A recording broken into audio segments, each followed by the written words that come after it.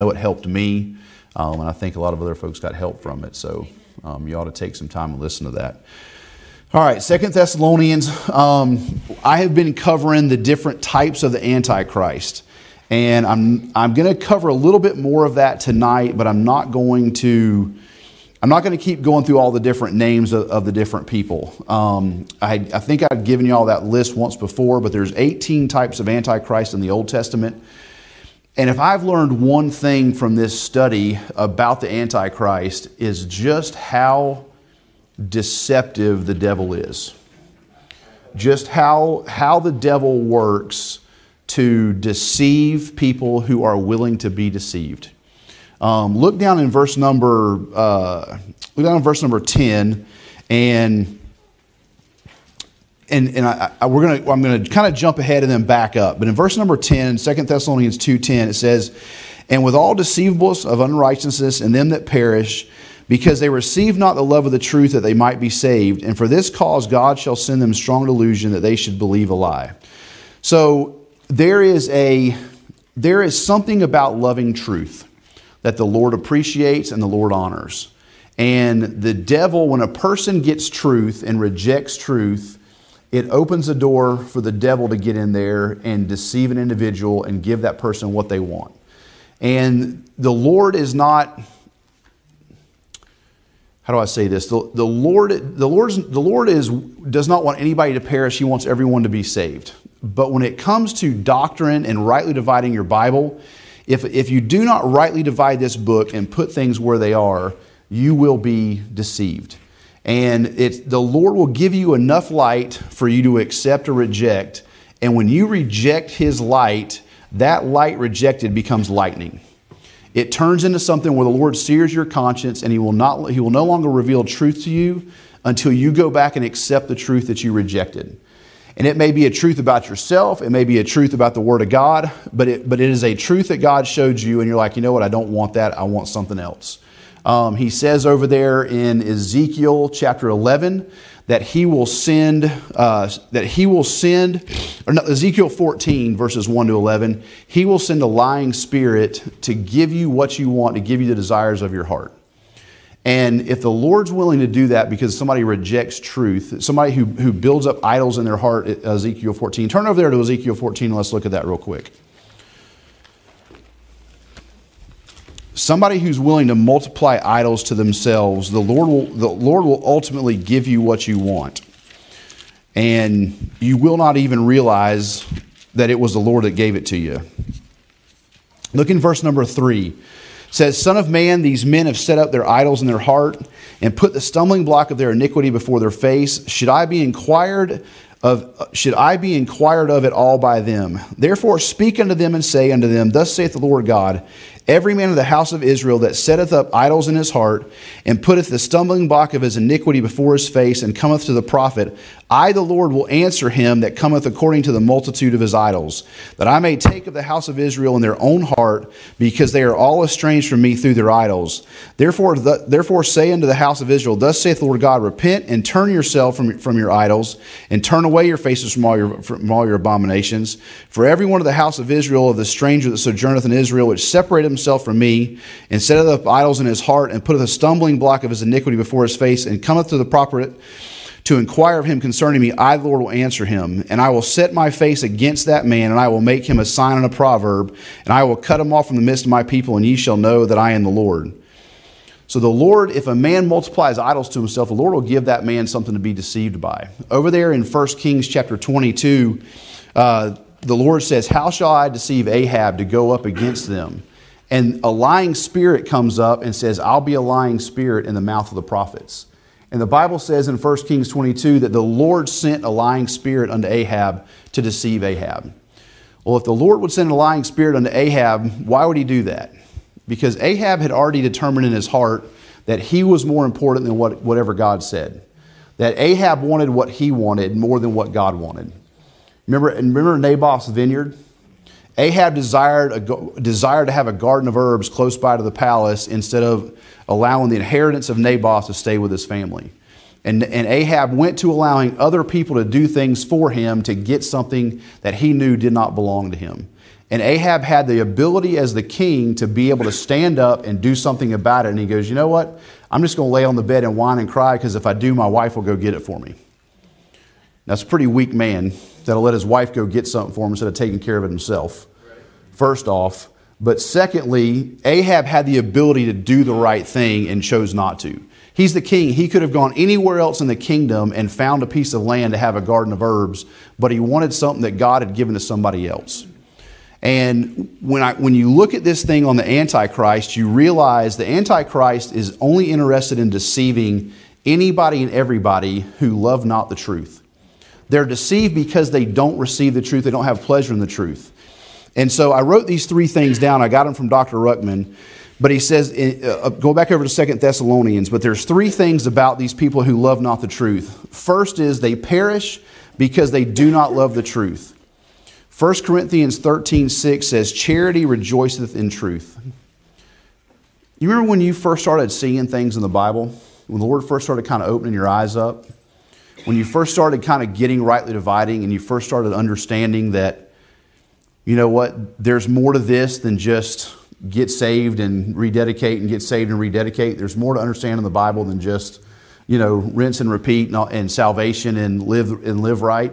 When you started understanding rightly dividing, like, you got excited about it because there was a love of it. There was an excitement about, man, there's more to this thing. You're rejoicing in truth. You rejoice in the truth. When you first saw the King James Bible was the Word of God and understood that, it was like this. I mean, for me, it was like this light bulb went off in my head, and I'm like, why hadn't anybody ever told me that before? Like, why didn't I ever see this? And there's a joy, there's an excitement that comes when you get truth. Well, here in 2 Thessalonians, these are people who didn't love the truth, and they perish because they don't love truth, and they don't rejoice in it. They love in what they want.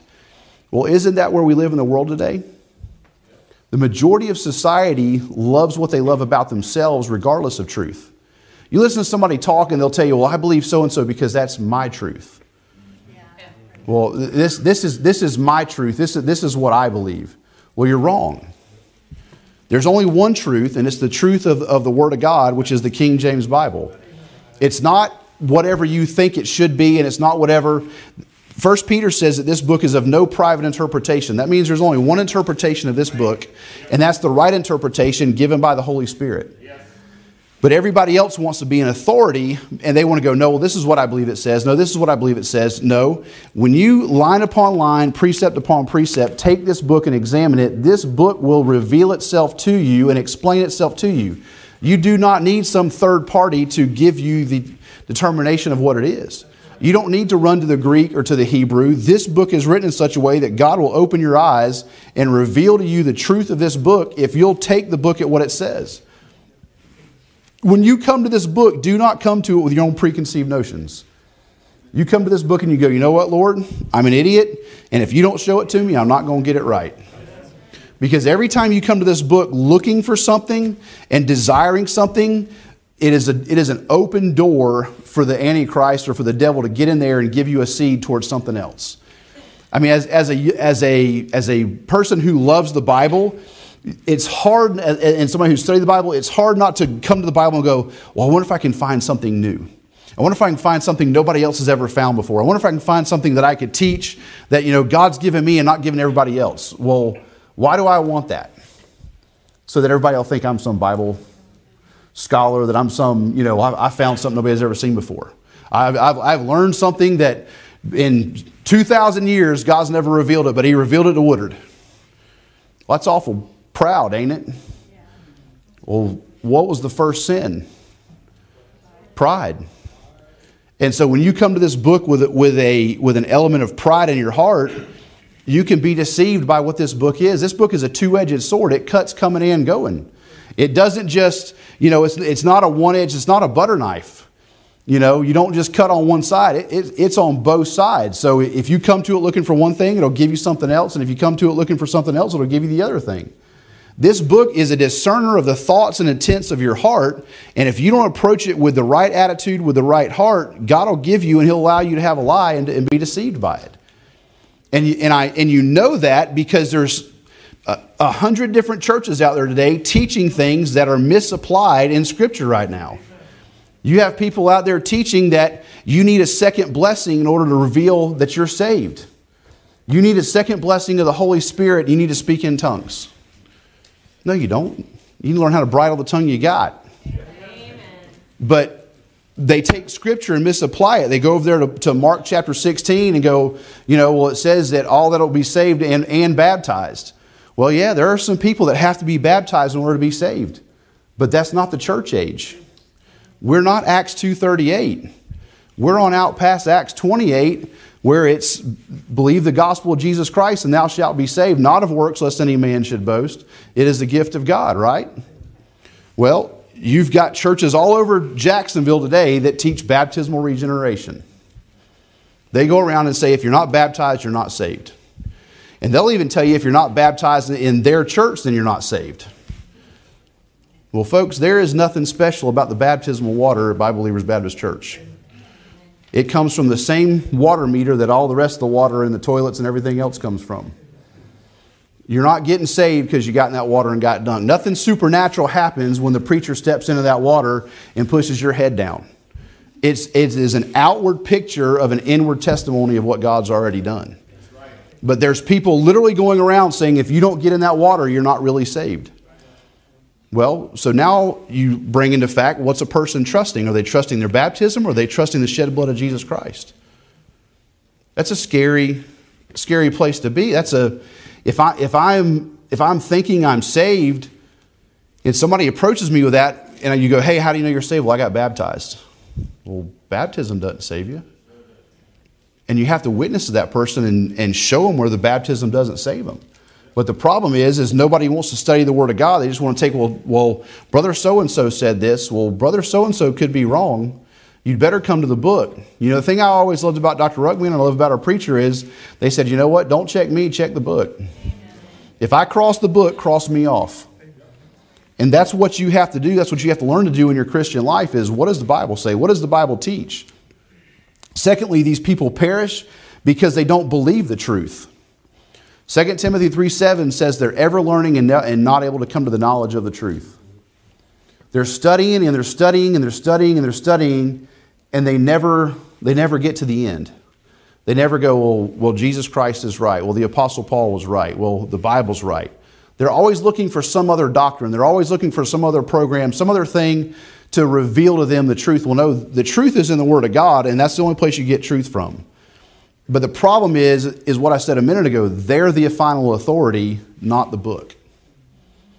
They come and go, well, I believe this is what the Bible says to me.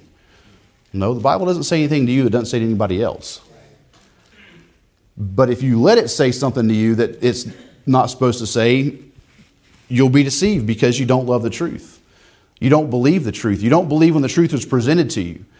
I don't know about y'all, but I've had conversations with multiple people about false doctrine and them believing the wrong things. And they want to have a discussion, but they don't want to get the Bible out and see what the Bible says. They're willing to have a discussion about what they believe and what brother so-and-so taught and what father so-and-so said and all of their other doctrines that they've been taught. But you go, well, hey, how about let's get the Word of God out and see what the Word of God says. They'll have one, maybe two verses, and they go to those one or two verses and can quote those verses over and over and over and over again. But they have nothing else to base their foundation of their doctrine on besides those couple of verses. Well, I was always taught, don't base your doctrine on an unclear passage. You go to a clear passage and allow the light of the clear passage to shed light on the unclear passage. But in false doctrine, and here's the thing that's deceptive about the devil and about the Antichrist and what he's doing is he will be 99% truth and 1% heresy. Well, 1% off is still off.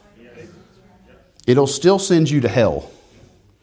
It'll still cause you to miss rewards of the judgment seat of Christ. And for me, that's the part for me that bothers me so much. I believe there are millions and millions of saved people that are going to get to the judgment seat of Christ one day and they're going to be naked and ashamed because some jerk of a preacher, pastor, whatever, told them something that God didn't really say, and they lived their life according to what that guy said, not according to what the Word of God said. And they're going to miss out on all, they're going to get to heaven and see all of these other folks getting rewards, getting gifts, and they're going to go, well, why don't I get that? Because you didn't follow the right book. You followed what you want. You know, in there in verse number 12, it says that they all might be damned. Do you know every Bible besides the King James changes that word? They changed it to judged. They changed it to condemned. One of them changes it to approved. Last time I checked, being approved and being damned are two completely different things. I'd much rather be approved than I had to be damned. You know, nobody ever uses condemned as a swear word. Nobody ever says, you know, condemn this. Nobody ever says approve this. Nobody ever says, you know, this is a bad thing. You know, it's always GD. It's always something else that they're cursing and cussing. But yet, for some reason, the archaic English of the King James Bible, they want to alter that word because it's too hard to understand. No, they're altering it because they don't love the truth. They don't believe the truth. They have pleasure in unrighteousness. And they're like, well, we don't want what's going to happen to us to be known to everybody else. They're trying to change their destination. But the third thing is they perish because they loved unrighteousness.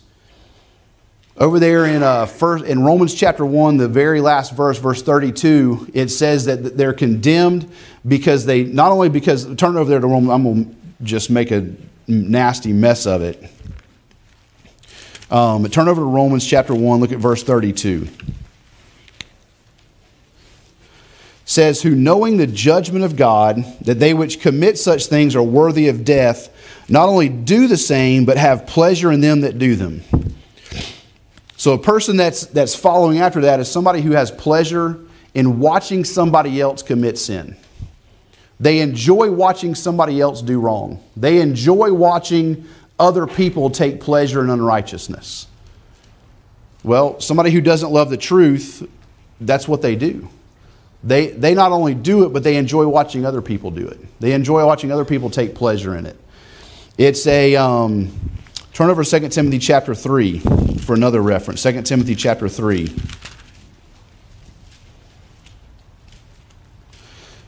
Says, look in verse 4. Look in verse 1. It says, this know that in the last days perilous times shall come. For men shall be lovers of their own selves, covetous, boasters, proud, blasphemers, disobedient parents, unthankful, unholy, without natural affection, truce breakers, false accusers, incontinent, fierce, despisers of those that are good, traitors, heady, high-minded, lovers of pleasure more than lovers of God, having a form of godliness, but denying the power thereof. From such turn away. They're lovers of pleasure more than lovers of God. Isn't that the world you live in today? Everybody's, well, take care of my flesh. I just want to feel good. You know, I don't want to go, well, I don't know why you would ever talk down to me. Nobody should ever say anything bad from the pulpit. A preacher's not supposed to say bad things. He's not supposed to hurt your feelings. Have you not ever read what Jesus Christ said? Oh, you viper, whited sepulcher, generation of vipers, your tongue is of asps. I mean, he's kicking the Pharisees the whole entire way through all four Gospels. He's kicking the Pharisees up one side and down the other. The Pharisees are the religious crowd. Well, as a preacher, your job is to afflict the comfortable and comfort the afflicted. Well, I can't afflict you if I'm always encouraging you and always telling you good things about yourself. No, at some point in time, you need to come to the realization, the light of this Word, this mirror of God's Word is supposed to reveal the wickedness that's in your heart. If you don't feel conviction, there is something wrong when a preacher gets up to preach. You should feel some form of conviction inside of your heart going, you know what? I'm not quite perfect yet. I'm not quite exactly where God wants me to be. I'm not quite exactly everything God wants me to be. And I need to get some things right.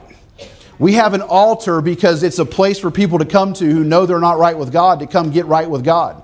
I realize that's not the only reason you come to an altar, but that is a great reason to come to an altar is to go, you know what, Lord, I'm out of fellowship and I need to get right with you. We don't live in fellowship 100% of the time, all the time with Lord Jesus Christ.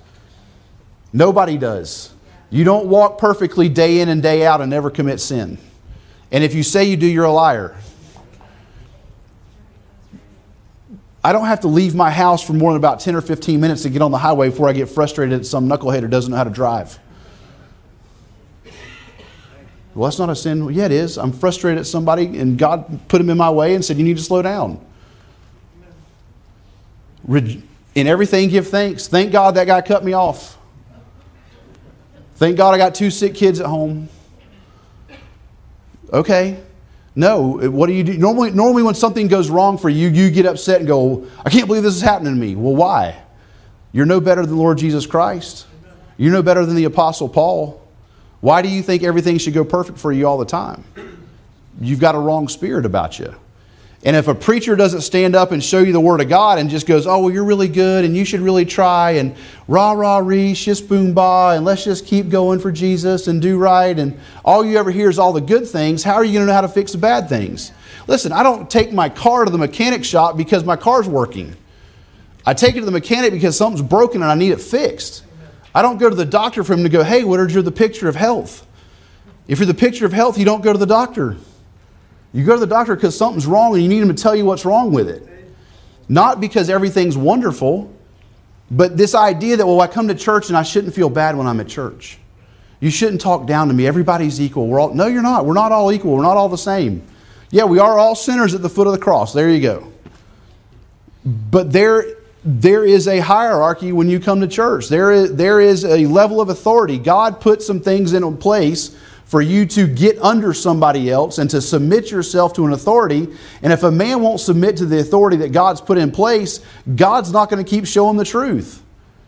If a man continues to kick against the authority God's put in his life, guess what? God's going to be done with that man until he gets underneath that authority. Amen. But you live in a world today that says, I am the authority. I am God, and I'm going to be the one that tell you what's right for me, and nobody else is going to tell me what's wrong with my life. Well, guess what? You're done hearing from God. If you can't submit yourself, that Bible says in Philippians 3 that he became obedient. He took upon him the form of a servant and became obedient even unto death, even the death of the cross. Jesus Christ could have said, I'm not going to die. Could have said in the garden, not my will, yes my will, forget what you want, Father, and I'm done. I'm not putting that stuff on me. But you know what he said? He goes, no, not my will, but thine be done. He set the perfect example for you and I. But the Antichrist wants to go, no, you should have it your way. You should have what you want when you want it, and I'll give it to you the way that you want it. And that's what's going to happen. And so I've been talking through these guys about the Antichrist, and the last one that I want to talk about for just a few minutes before we move back into 2 Thessalonians is Judas. And for me, Judas has got to be the scariest one of all. Because Judas is walking among the other 11 disciples for 3.5 years. Judas is in the in crowd. Judas is doing everything that all of the other guys are doing. And even up to the very end at the Lord's Supper, at the Last Supper, nobody realizes what Judas is. He's that good at being deceptive. And the whole entire time that Judas is in there, Judas is there with the hope that one day Jesus will be the Messiah and that he will get promoted to a place of power because he's in that group. He's not there because he wants to see Jesus be the Messiah. He's there because he wants a place, because he's in the in crowd and wants his position, not to see the King glorified, not to see the Lord Jesus Christ glorified, but so that he can go, hey, I'm number 2. And so he goes over there to the Pharisees and he says, hey, 30 pieces of silver. He's interested in provoking Jesus to do something that it's not his time to do. He's trying to get the Lord Jesus Christ to do something that it's not time for him to do yet. Jesus knows his time. Now he's, in my opinion, about 20 years late from coming, but he knows that his time is coming and he's fixing to come set up a kingdom on this earth for 1,000 years. But Judas is going, you know what? Maybe I can provoke him to act outside of what he's doing. He's a stinking devil. He's trying to get the Lord to do something outside of the Father's will. He's trying to get him to do the right thing at the wrong time. Man, that's a key in the Christian life. Doing the right thing at the right time. Too many times we want to do the right thing at the wrong time. We want to be promoted to a place. We want a position. Well, if I just do this, then this will happen and this will happen and this will happen. The minute the thought enters your head, well, if I do this, then this, you're off course. Because we're to walk by faith, not by sight. The minute you start figuring whatever God's path is for you, you're most likely out of the will of God. You need to take a step back and go, okay, Lord, where do you want me to go? Right there, right there.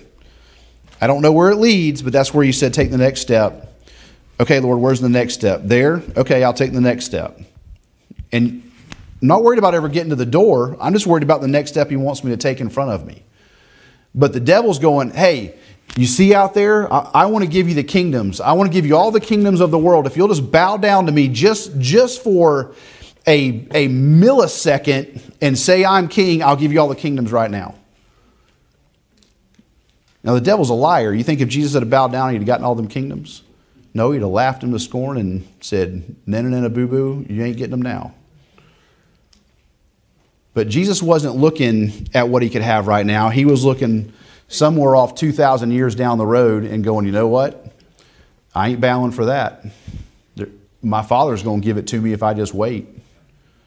If I'm just patient, my Father will give it to me and it won't matter. You won't ever be able to take it away from me.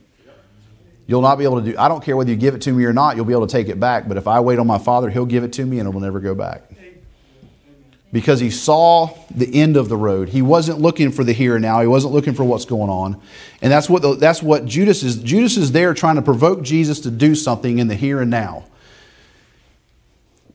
And I don't know that we'll ever understand the depth of what happened in the garden until we see the Lord. But when the Lord's there in the Garden of Gethsemane and he's praying and he's talking with the Father, in my mind's eye, the devil's right there talking to him at the same time. And the reason I think that is because there's been many a time I've gotten down and prayed and the devil shows up while I'm trying to talk with the Lord and starts trying to whisper things into my ear. And I'm nobody special. And I mean, I don't know about you, but have you ever gotten down to pray and you have to pray for like at least a good 5, maybe 10 minutes just to clear the filth out of your head before you and the Lord start talking?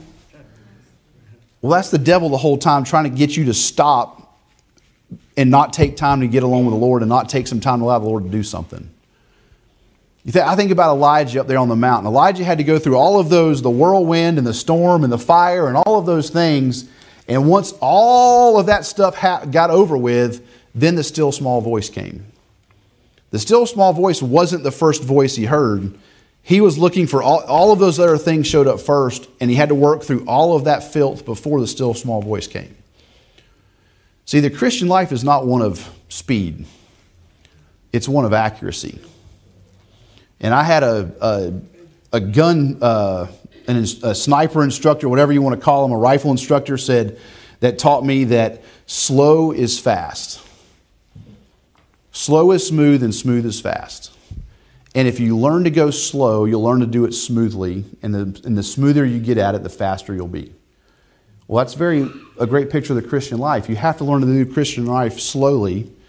And then it becomes a little more smooth. And then all of a sudden there's some speed that gets added and some other things come along. But accuracy is the critical point of the Christian life, not how fast you get it done.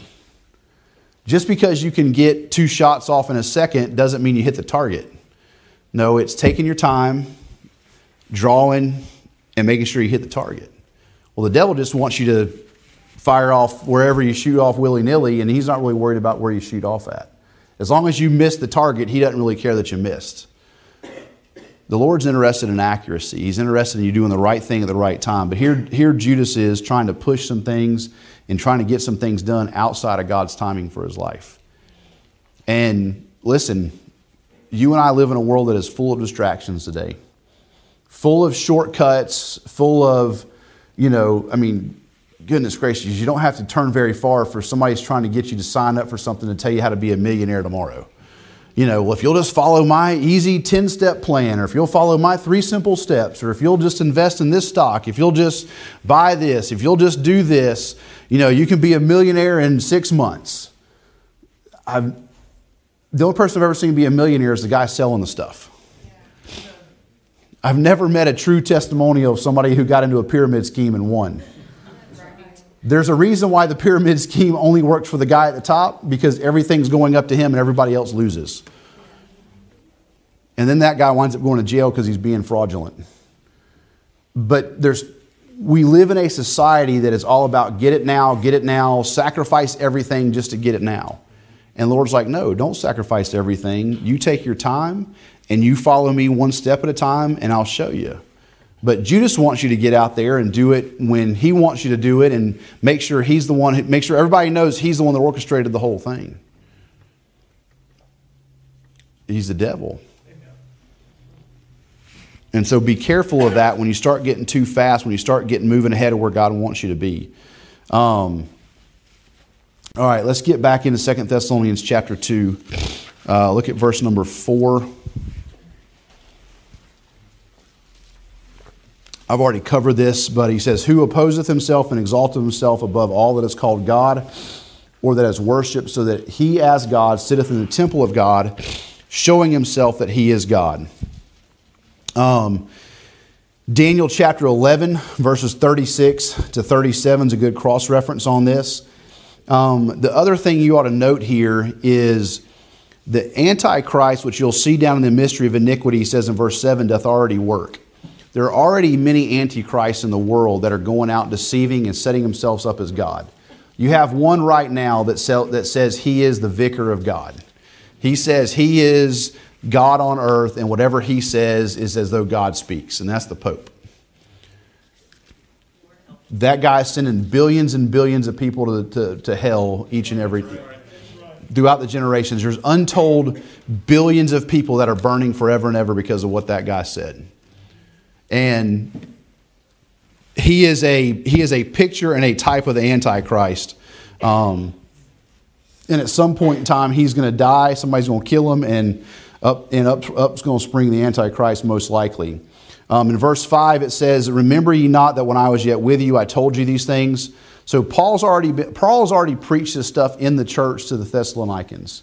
He's already told the Thessalonians, hey, this stuff is coming, but you're not going through it. You're not going through the tribulation, but you need to be aware that there are some antichrists that are going to show up. There's going to be some things that are going to be working, and there's going to be some deception that's going on. I mentioned this before from verse number 2. Paul says that ye be not soon shaken in mind, or neither troubled, neither by spirit, nor by word, nor by letter, as from us, as the day of Christ is at hand. So there's already people, while Paul is still preaching, Paul is dealing with false doctrine in the local churches. It's not like false doctrine showed up 5 minutes after Paul died. No, Paul's in the church, and he's dealing with Hymenaeus and Alexander, and he's dealing with Alexander the coppersmith. He's dealing with Diotrephes. He's dealing with these guys that are setting up and teaching false doctrine in the churches while he's trying to keep the churches going.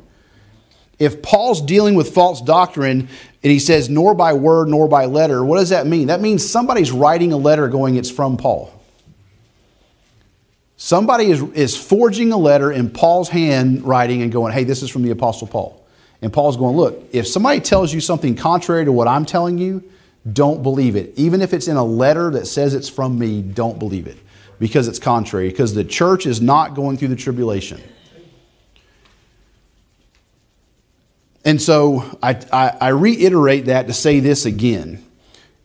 You will hear these Bible scholars say, well, the oldest and best manuscripts say. Just because they're the oldest does not mean they are the best. Because literally you could have Thessalonians from Paul in 54 AD and Thessalonians from a false apostle Paul at the same exact time, and they're the same age, but one letter's good and one letter's not. So just because somebody found something in the Dead Sea Scrolls, first off, why would the Lord put something in the Dead Sea? Why would the Lord preserve His Word in the Dead Sea? It's dead.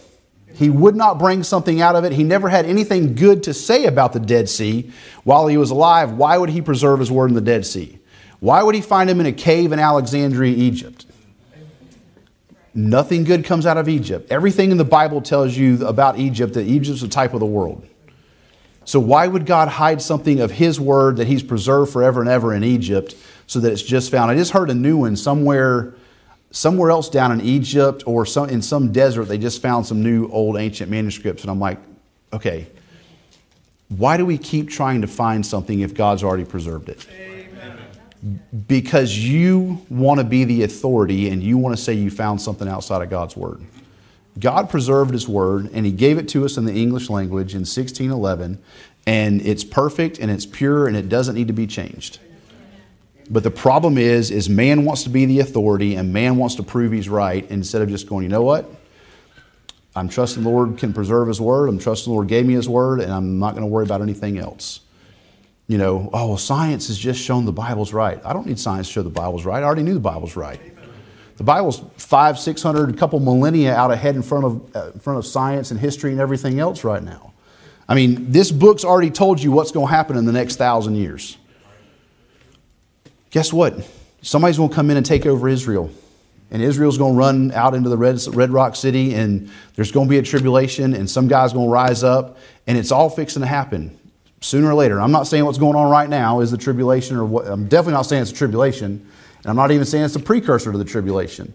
But something's going to happen with Israel, and the Lord's moving everything back to that place and getting the focus off the United States and the focus off of everybody else, because that's where God cares about. That's where God said, that's my throne, that's my city, and that's where I'm going to rule for 1,000 years. And man's going to do everything he can to keep Jesus Christ from getting on that throne, and so is the devil. But the devil's going to come up at some point in time and rise up and go, you know what, I am the guy. But in verse 5, every lie in this age is a scriptural truth misplaced.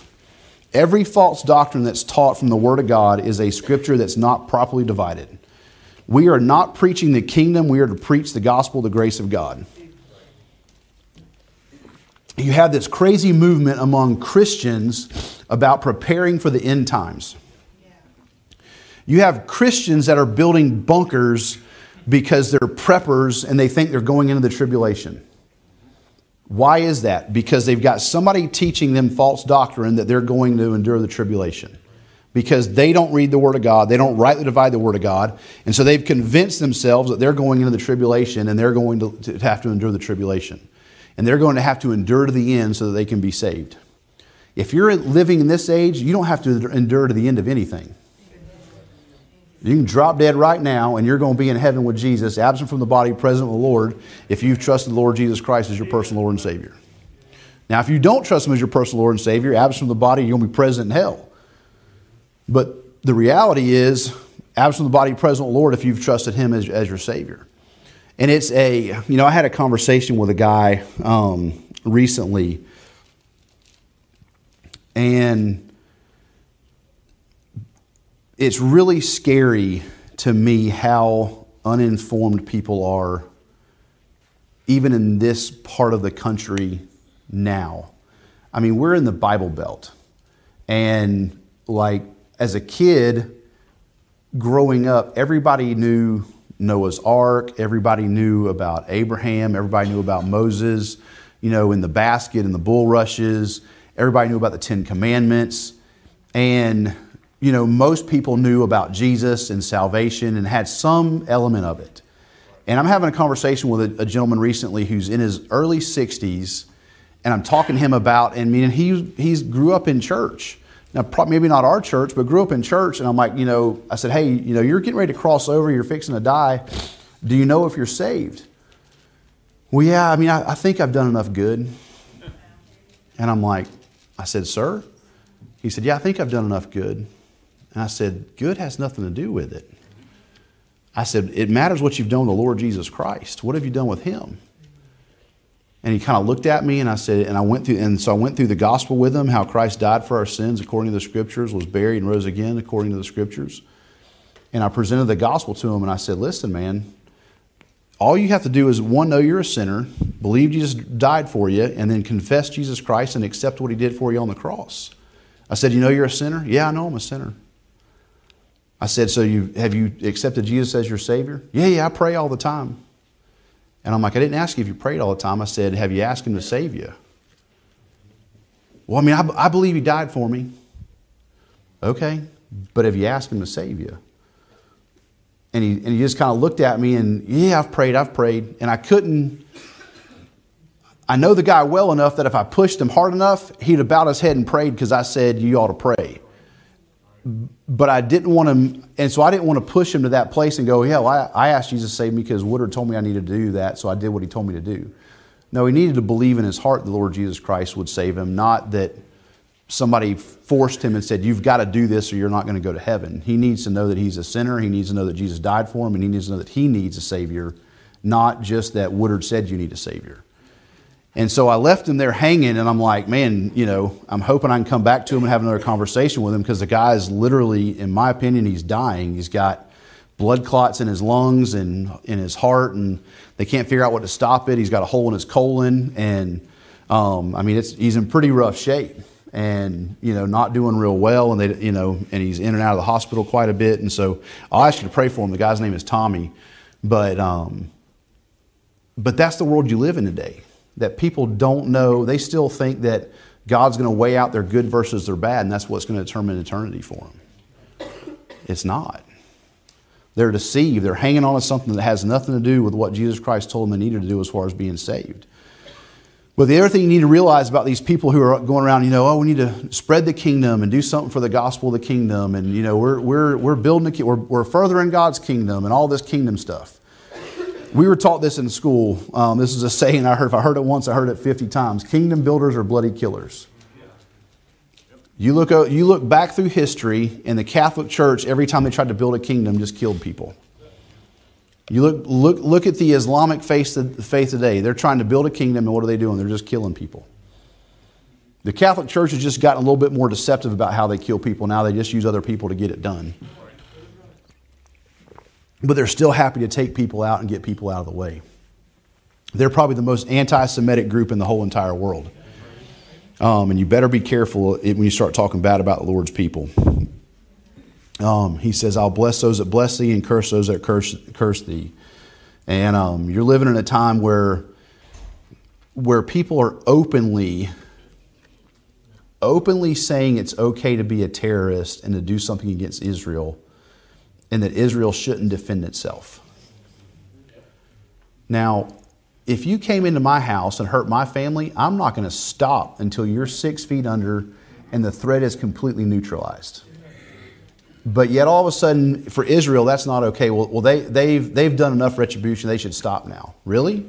No, the enemy is still out there. We spent 20 years in Afghanistan, and that's okay for us, but it's not okay for Israel to defend themselves for 20 days. It's not okay for Israel to go in there. I mean, Israel literally could go wipe the Gaza Strip off the face of the earth and just take some D10 bulldozers in there and level the whole thing back into the Mediterranean Sea and make it cease to exist, and they're not doing that. So you want to talk about exercising restraint? Those people are exercising some very serious restraint, in my opinion. I mean, they could literally bomb that place off the map and then take some dozers and just push it in the Mediterranean Sea and add a little bit more land out there and take it over for themselves and start over again. And it'd be a much better place if they started over again. But you got all of these people crying, oh, they shouldn't do that. They're being mean. Those poor people. No, not those poor people. Those poor people have lied and cheated and stole, and their whole entire existence is to get rid of Israel. That is a demonic thing. When you hate somebody so much, you just want to see them wiped off the face of the earth, there's something demonic about that. There's something demonic about that hatred and that pride to think that you're that much better than everybody else and those people should just die and go to hell. No, that's wicked. We're supposed to take up a towel and minister to those folks and show them the gospel. I realize that there's a blindness in part on Israel. It's one of the mysteries right now. And I realize they're enemies for the gospel's sake. They're spiritually blind right now. But it doesn't mean I want to see Israel wiped off the map. God's going to reconcile himself to that nation at some point in time after he gets us out of here and saves us. But he's going to reconcile himself to those folks, and he's going to do something for them. And all the world's going to be jealous when they see it done. All the world's going to go, why in the world does he love them people? He's going to say, because I said they're my people. Just like the world could go, why does he love them Christian people? Because they're crazy. But thank God he does, because we got in his son and you didn't. And listen, I don't want to see anybody go to hell. But there's a whole lot of people headed there because they're deceived, because they don't love the truth, they're not seeking the truth, and God's allowing them to get what they want. And there's coming a time where they'll all be deceived, and they'll all be damned. Verse number 6, it says, and now ye know what withholdeth, that he might be revealed in his time. That he there is the son of perdition. Revealed in his time is, let's see. And ye know what withholdeth, that he might be revealed in his time. Revealed in his time, the man of sin might be revealed as a son of perdition. So the son of perdition is going to go down, and the man of sin is going to come up. And so he's going to be revealed. And I don't have time to get into it tonight, but once we get into verse 7, all of your new Bibles try to insert the Holy Spirit into verse number 7. They try to insert and say, well, the Holy Spirit's what's taken out of the way. No, the Holy Spirit's never taken off the earth. He's here. Paul says, if I make my bed in hell, thou art there. If I'm in heaven, thou art there. The Holy Spirit never leaves. What he's talking about in verse number 7 has to do with the man of sin being taken out of the way, so the son of perdition being taken out of the way, so the man of sin can be revealed. But I don't want to get into all that, because it gets into a whole other set of things, and we'll get into that next time. So let's close with a word of